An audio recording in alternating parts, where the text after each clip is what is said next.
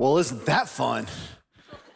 I mean, first of all, give it up for the band today, man. Just the way they're leading us and Paul singing today and all of our team, man, love those guys. That song was a little creepy. So just give you that. It's okay if you felt that way. I felt that way, and I'm the pastor here. So it was like, but you know what? Let's just run with it. And then our theme this year, if you're new to Gateway, Gateway was founded in the 90s. And so we're going back to some 90s themes over the last few weeks, over the summer. And in case you didn't know, this is only live if you're in the room. But we do have some Super Mario Brothers set up in the lobby if you want to go play, kind of reminisce on some of that on your way out. We have a gift for all of you. But really, it's so much better creatively to actually participate with your hands and do it, as opposed to what some of us have done over the last few years and just watched everybody else be creative. And what we want to challenge everybody in this series is, what is your next great adventure? And where is God guiding you and leading you? And the first 2 weeks, John led us through our mission and taking risks. And today I get to talk about one of my favorite things, which is creativity and really understanding what that means. So I want to kick us off with a quick story. So this last summer, my wife and I went on a vacation. And how do I know it was a vacation and not a family trip? Because if a vacation means what? No kids. It was awesome. But like any good parent, we called back in to check on our kids. And like any good kids, they didn't want to talk to us. And usually our baby, so most of you know this, we have 5 kids, we have a large family. By the way, I'm Carlos, in case I haven't introduced myself yet. I'm the pastor here. And so we called our youngest because Max is a sweetheart, right, when he wants to be. And we call him, he's like, Dad, and he wants to talk, and Mom, and he talks our ear off, and then we want to go back to our vacation, but not this year. This year we called and Max didn't want to talk to us. Max wouldn't even come to the phone. He was staying with somebody in our church and their family. And here's what happened. This family did the perfect thing for our 7-year-old this year. We have a 21-year-old, we have an 18-year-old, both are in college, and then we have our 16-year-old, and she's self-sufficient. She doesn't need anybody. Right? She doesn't need anybody. She's just going to change the world by herself. And you know what? She probably will, right? And then we have our middle schooler, Zoe, and then we have our baby, Max. And what this family did is they literally did this. They gave him a box. Now, when I was 7, I wouldn't know what to do with the box, but Max knows what to do with the box. And not just a box. I mean, they gave him colored pencils. They gave him markers, which we never give Max markers. They gave him scissors. They gave him tape. They gave him a box. They gave him construction paper. And for 6 days, Max was lost in his own world of creativity. And after 6 days, he didn't have time to talk to Mom and Dad on vacation because Max built an entire city. They had to go get more boxes for the kid. He built streets and he built skyscrapers. And when we got home, this family did the awesome thing that every parent wants. They boxed up all of the boxes and brought them to our house. And they're still there because that's Max's prized possession. Max created that. See, all they did was what God does. They gave him the goods. And it was up to him to create something. And what we want to do, just as a token, I want Dasha to come up. I think Dasha's here. Will you come on up, Dasha? Give it for Dasha. Dasha's a school teacher as we start back to school. And Dasha, what we've done here, one is just you're representing all the teachers that are here and all the kids going back to school. And so as you represent them, we just had a box full of goodies. And sometimes you teach students who are, maybe don't have the resources to bring it. Maybe you need extra resources for your class. So this is a token from us to you as you lead pre-K kids. So you give it up for Dasha and all the teachers who are kicking off this school year. Thank you, Dasha. That's what teachers do. They come alongside students just the way God comes alongside us, and he gives us this box. It's this mind, it's this heart, it's this body, it's these talents that we naturally have, or puts us in positions where we learn other talents, or we go to school, we go to college, we get our degrees, we get our master's degrees, all those things. And Like most of you probably aren't doing any work that you paid all that tuition for, but that's okay. That's beyond the point. The point is that God has crafted you in a particular way and that you are fearfully and wonderfully made. Over this series, we've been teaching out of Hebrews chapter 11 and what we call the Hall of Faith and all these people that made a difference in the world. And so we're going to go back to one of those characters, but we're not going to go to Hebrews 11. We're going to go to Exodus, which is in the Old Testament, and we're going to go to Moses. And here's a little bit of context about Moses if you haven't been around or you're new to church or you're exploring faith. Moses was pretty much a nobody. He was an Israelite who, as the decrees came down and the Israelites were outgrowing the Egyptians, they were killing Israelite babies. And so his mom put him in the river to protect him. He was found by a young lady who happened to be Pharaoh, the king's daughter, and he was raised in royalty when he was born a slave. He came to know his own identity. He killed an Egyptian who was beating an Israelite, one of the slaves, and then he was cast out. He went out into the middle of nowhere. He was out in the desert, and he was found by a family, Mary Zipporah, out in the desert, and he was just living his own life, and he had this burning bush experience where God said, I am taking you back to Egypt, and I'm going to use you to free your people. He goes back and he frees the people. It's a crazy story. I mean, you've got to go back and read it for yourself. It's pretty amazing. We've talked about this over the last few weeks. But now they're going to what's called the Promised Land, the land that God intended for these slaves to have in the first place. Because God wants to be in relationship with them, and here's what happens. God is trying to build this place where they're going to have communion, where they're going to have relationship. There's no buildings because they were slaves. They owned very little. They didn't have anything constructed, so God wanted them to construct a place where he could commune with them. So here we go. Exodus chapter 25, verse 1 through 9. We're going to read quite a bit today. I want you to follow along. Here we go. The Lord, this is God, said to Moses, and tell the Israelites to bring me an offering. You are to receive the offering from me from everyone whose heart prompts them to give. And these are the offerings you are to receive from them: gold, silver, bronze. You might be saying, well, how did these slaves get a hold of all of this? On their way out of Egypt, they took everything they could.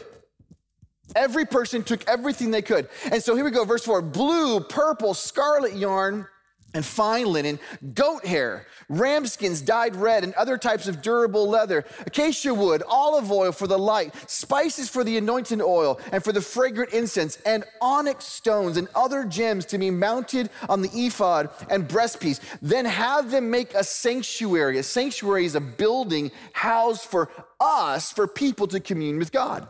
And I will dwell among them and make this tabernacle and all its furnishings exactly like the pattern I will show you. So here you have God who's freed all these people and he's given them directives, not suggestions. He's saying, here's what I want you to do. And he's beginning to lay out the plan of what he wants. And what we see here is God is the proverbial designer.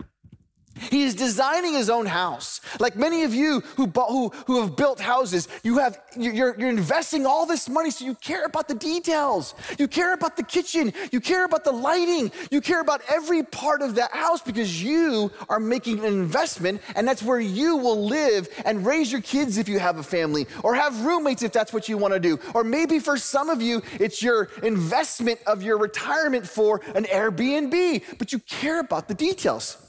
God's the same way. He's constructing a place to be with his children, and he cares about the details. And so over the next few chapters, it's chapter after chapter of God giving the details. Here's what I want. And it reminds me, a few years ago, my wife and I were selling a house. We were living in North Dallas and Collin County. We were selling our house, and couples came through, and we're trying to sell the house and move on and get a bigger house for our kids, our growing family. And this family came in and they made the offer we wanted, and they gave us above asking price. And I was like, let's sell the house tomorrow before they change their mind. And then they did the walkthrough. They did all this. Yes, we want the house, no doubt. And then we saw their punch list. And it was like 4 pages, 180 things they wanted changed in the house. And I looked at them and said, get out of here. I'm not doing all that. I'm trying to get out of this house. If you don't want the house, move on. But they cared about the details? How many times do we care about those details? And here we go to chapter 31, and here's what's pretty amazing. God does this. And the Lord says to Moses, see, which means take a look. Use your eyes. See, I have chosen Bezalel, son of Uri, son of Hur, and the tribe of Judah, and I have filled him, this is Bezalel, with the Spirit of God, with wisdom, with understanding, and with knowledge, and with all kinds of skills, to make artistic designs for work in gold and silver and bronze, to cut and set stones, to work in wood, and to engage in all kinds of crafts. So now God has not only the resources, but he has the person in mind to then build this place where they're going to commune together. So you have God caring about the details, God caring about the person who's going to build the place and build the tabernacle and build this place where there's going to be communion, this house of connection. So what do we learn from this when we talk about God's creativity? Here's how the points are going to lay out today as we talk about the 4 points. The first one's going to be how we see God in creativity. And the second half, it's going to be how you and I then engage with God based on God's qualities. All right? So here's the first one. God is creative, and we are invited to join in the process. God is created, and we are invited to join in the process. I love this passage. It's what the psalmist in Psalm 104, he says this about God and his creativity. He says, there is the sea, vast and spacious, teeming with creatures beyond number, living things both large and small, and there the ships go to and fro. A Leviathan, which you formed to frolic there. We don't use that word very often. To frolic there. All creatures look to you to give them their food in the proper time. And when you give it to them, they gather it up. And when you open your hand, God, they are satisfied with good things. And when you hide your face, they are terrified. And when you take away their breath, they die and return to the dust. And when you send your spirit, they are created, and you renew the faces of the ground. May the glory of the Lord endure forever. May the Lord rejoice in his works. This is a human speaking of God and all of his creativity. And you got to keep in mind, God is creative. Even the story I just laid out, how Moses went away. He was deserted because he killed a person, and how he freed the people. It's all creative. I mean, think about history. Think about countries, how countries are formed, or how people found freedom. There wasn't normally out of creativity. Usually people find freedom, people find a way out of a country or remove themselves from an overlord through war, through violence. God used creativity. Here's the list. The burning bush calls out to Moses. Who thinks of this stuff?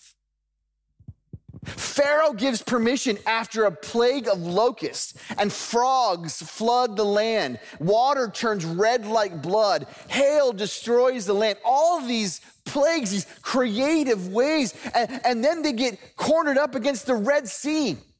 So now you're seeing this water, and what does Moses do? He takes a stick and puts it over the water, and the water divides. Talk about God's creativity. And then they follow a cloud by day and a pillar of fire by night.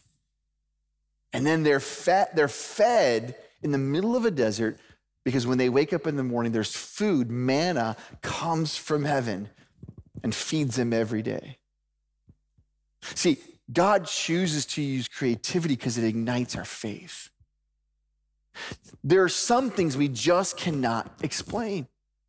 I can't explain it, and yet it intrigues me. It warrants my heart to say, how did this happen? What is really taking place? And so here you have God saying, yeah, we're going to build an actual building that people can build, and yet we're going to do it in a creative, different way. It's not just a regular old building. It's a specific building with certain colors and elements and shapes and garments and wood. And what do we glean from God? That he's a master designer. He's an architect. God has a vision for how the world should look. We have quite a few architects here at Gateway Church. We have a couple that are Central Campus and some at South, a couple here at North. And what I love about talking to some of these architects who are at our church is that they don't normally gloat about the buildings that they helped create. You have no idea that many of the buildings you see were really designed and created by a handful of people in our city who had a vision for what the city would look like. And that vision comes to life. And that's who God is. He's this architect. And when we say yes to the creative process, we're saying yes to God's creative heart. When we say yes that God can use us, when we say yes to the great adventure of being creative, we're now given permission to partner with God in what could be. And how many times do we get tired of how the world looks, but how many times do we do something about it? We want somebody else to do it. We want somebody else to fix it. And what if God has gifted you? And what if God is calling you? And what if you, high school student, right now at 16 years old, why couldn't you create something that could change the world? College student, why can't you, while you're learning about something, design something, create something? Be an entrepreneur. Why are we waiting? Who are we waiting for? Who needs to give you permission when you are already fearfully and wonderfully made in your mother's womb and gifted? I know it may not be perfect, but when God is creative and invites us to this process, we have to say yes. When we say yes, we get pulled into God's creative heart and into the possibilities of what could be. So God is creative, number one. Number two, God calls us. And our response is, do we accept that call? See, I remember studying this passage that we were reading, and I remember I told you there's a lot of directives. Do this, do this. I want this color of this. I want this kind of wood. I want gold. I want silver. God is being really directive, specific of what he wants because he cares. And yet there's this little passage in the middle of all that that really also helps us understand God's heart. And it's this, Exodus 25, right in the middle of it. Verse 2 and 3, tell the Israelites to bring me an offering, and you are to receive the offering from me from everyone whose heart prompts them to give. You see how in the middle of all these directives, God is asking for a choice? That we still get to choose. And I know as some of you are exploring God, we think that God says, this is the way it is. And no, God, there's this interaction because it's about real relationship. And who wants to be in a relationship where you tell somebody what to do all the time and maybe they only reciprocate it because you asked them to? What would happen, sir, if you didn't plan a date night? Would your wife ever respond by planning one? What would happen, ma'am, if you stopped cleaning up your child's room? Would your child ever take ownership and clean it? See, there's things we want because relationship is dual. It's two parts. And God is saying, yeah, this is what I want, and this is my dream, but I also want you to want it. I want you to want it. I was doing marriage counseling, premarital counseling, and I was a young pastor, and I did something that was really dumb, and which just happens all the time, by the way. But I was 24 and it was really dumb. And I was talking to this couple, and they're only a couple of years younger than me, and they're getting married, and they're so in love, and they're so excited, and they're planning this wedding. And I had this vibe when I was talking with them, this like, okay, something's not right. And I was just praying under my breath, God, what is going on? And I asked this question. To the guy. I said, what is it exactly that you want? What is it you want in a future spouse? If she didn't exist, and he gave me the list, I said, does she embody that? Oh my gosh, she's perfect. It's what I've been praying for, and my mom's been praying for, and my dad's been praying for. I'm like, that's awesome. And I asked the girl, tell me, what is it you want? And she told me her list of what she wanted. And I thought, that's not this guy. I didn't say it though, I promise. But I did ask, does he embody all of that? She's 22 years old. She looks at me and she says, yeah, he embodies most of that, and it's great. And we're gonna have, no, hold on. Does he embody that? And then the dumb thing. I said, who do you know who embodies that? Because I'm expecting her to say my dad, my professor, my grandpa. She says the guy's best friend.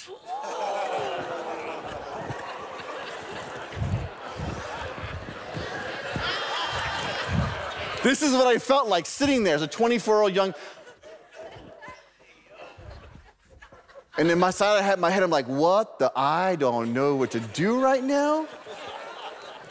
And apparently the young man didn't either. Walks out of the room. They didn't get married, right? And I felt really bad. And yeah, all the other things that came with that.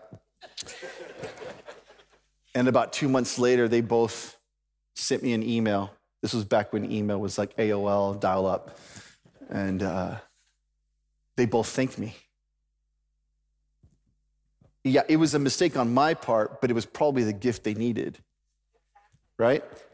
That question did not come from me. That came from a prompting by God partnering with me, even as a pastor, to ask a creative question to get to the heart of the matter. See what I'm saying? How even in our mistakes, when we partner with God, something beautiful can come out of that. Now they're both married, they have great families, they don't even think about each other. But sometimes we have to take the risk. And so I want to ask you this. When was the last time you were prompted to do something where you felt you were supposed to do it and you ignored that voice? When was the last time you were prompted to do something and you listened to that voice? And even more importantly, are we even listening at all? Because God's calling you and me to do creative things, and we're going to get to what that looks like. What does that really mean? Number 3, God gifts craftsmanship. So that's how God's wired. God gives craftsmanship, and we are wired to contribute. We're wired to contribute. Exodus 31, verse 2 through 5. See, I have chosen Bezalel, son of Uri, son of Hur, of the tribe of Judah, and I have filled him with the Spirit of God, with wisdom, with understanding, with knowledge, with all kinds of skills to make artistic design for work in gold, silver, and bronze, to cut and set stones, to work in wood, and to engage in all kinds of crafts. God literally wired this man to do all these things. And you know what's beautiful about that? This man was not Moses. Moses was the leader, but he wasn't called to be the craftsman. I might be called to be the pastor, but it doesn't mean I have the answers to everything we need in our community. The answers to our community are within our community. Because God's calling you and he's calling me. Moses isn't called to be everything to everybody. He's called to lead people. And there's a book called When Helping Hurts, and they use this phrase in this book, and it's called asset mapping. Asset mapping. And here's what's really important about that. It comes from this work from Northwestern University out of Chicago. It's called asset-based community development. And I love the description on this because it's talking about communities and how gifted every community is. And here's why that's important, because every community is important. And every community has giftings. You can be black, you can be white, you can be brown. You can be in a mixed community. You can be in a community that speaks a different language than English. You can be in a community that's highly educated, a community that's under-resourced. And yet every community has giftings and talents and can make a difference. And so here's the description. ABDC is a methodology for the sustainable development of communities based on their strengths and potentials. It involves assessing the resources, skills, and experience available in a community, organizing the community around issues that move its members into action, and the determining and taking appropriate action. This method uses the community's own assets, what God has gifted you with, how God has wired you, how God has trained you, those assets and resources as the basis for development, and empowers the people of the community by encouraging them to use what they already possess. Do you know what you already possess? Why do you think we want you to engage with your neighbors? Why do you think we want you to love the people around you? Because you have a gift that your community needs. I tell these stories all the time. My grandmothers were poor, didn't have a whole lot, but you know what they had to offer? My grandma Tomasa, she offered the community tamales, and everybody wanted her tamales. And don't you thank God for a good tamal? Forget just Christmas time. You're missing out if you only eat it at Christmas time. Good tamales. And then she found out she could make money because she would say, mijo, the white people pay a lot of money for my tamales. I was like, Grandma, that's a gift. You're supposed to give it away. She goes, well, if they're paying, I'm going to take it. But every social scientist agrees that every community has a richness to it. And if we could tap into that, what could it look like? The question is if. Because Darren Hardy says this, the biggest difference between successful people and unsuccessful people is that successful people are willing to do what unsuccessful people are not.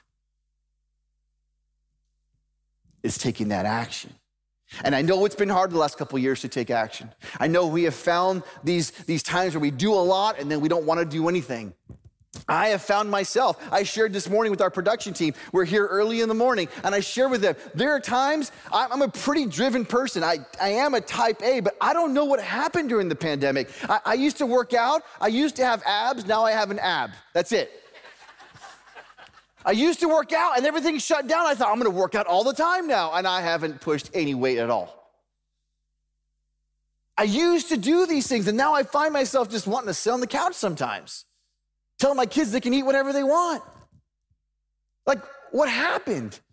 Something happened in the collective psyche where we now have these rhythms of highs and lows. Go to church, don't go to church. Engage with my friends, stay by myself. And some of that has been healthy for some of us, and yet some of us have created unhealthy patterns over the last few years. So as we ask you what your next great adventure is, I really want you to ask yourself that question. You know, the last few weeks we've had this resource, and on your way out you can pick up one of these, and it's also online.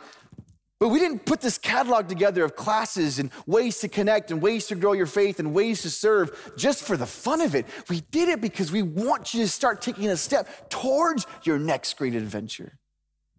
You know, there is the fall catalog. We want you to belong and grow and heal and to serve. These aren't just words and categories. They're ways that allow us to take the steps that God wants us to take. We have a class called Alpha.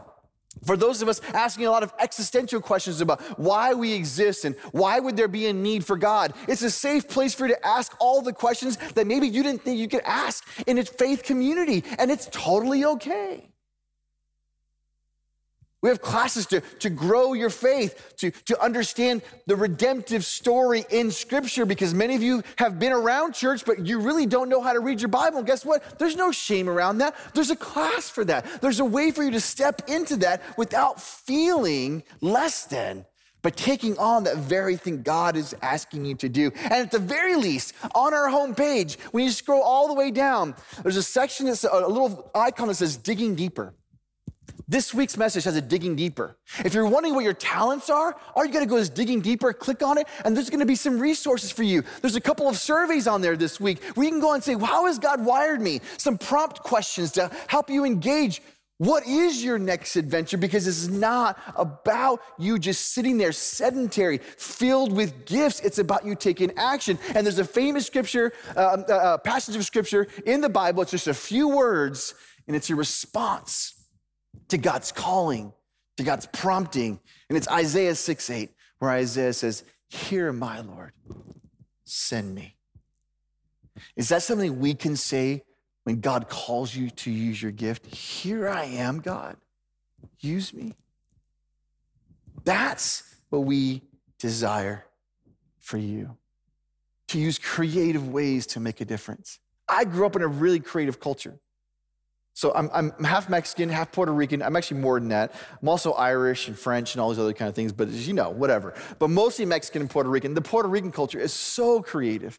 Like you could be at my grandma's house and there's no instruments and music will start because they grab things from the pantry, they grab from around, and they just start playing music and dancing. It's so amazing. I remember the first time I was in Puerto Rico and I was in the kitchen and my grandmother burnt the rice. And I'm like, oh, my grandmother burnt the rice. And my dad said, he looked over and he goes, what are you looking at? Grandma burnt the rice. We call her Pita. Pita burnt the rice. He goes, no, she didn't burn the rice.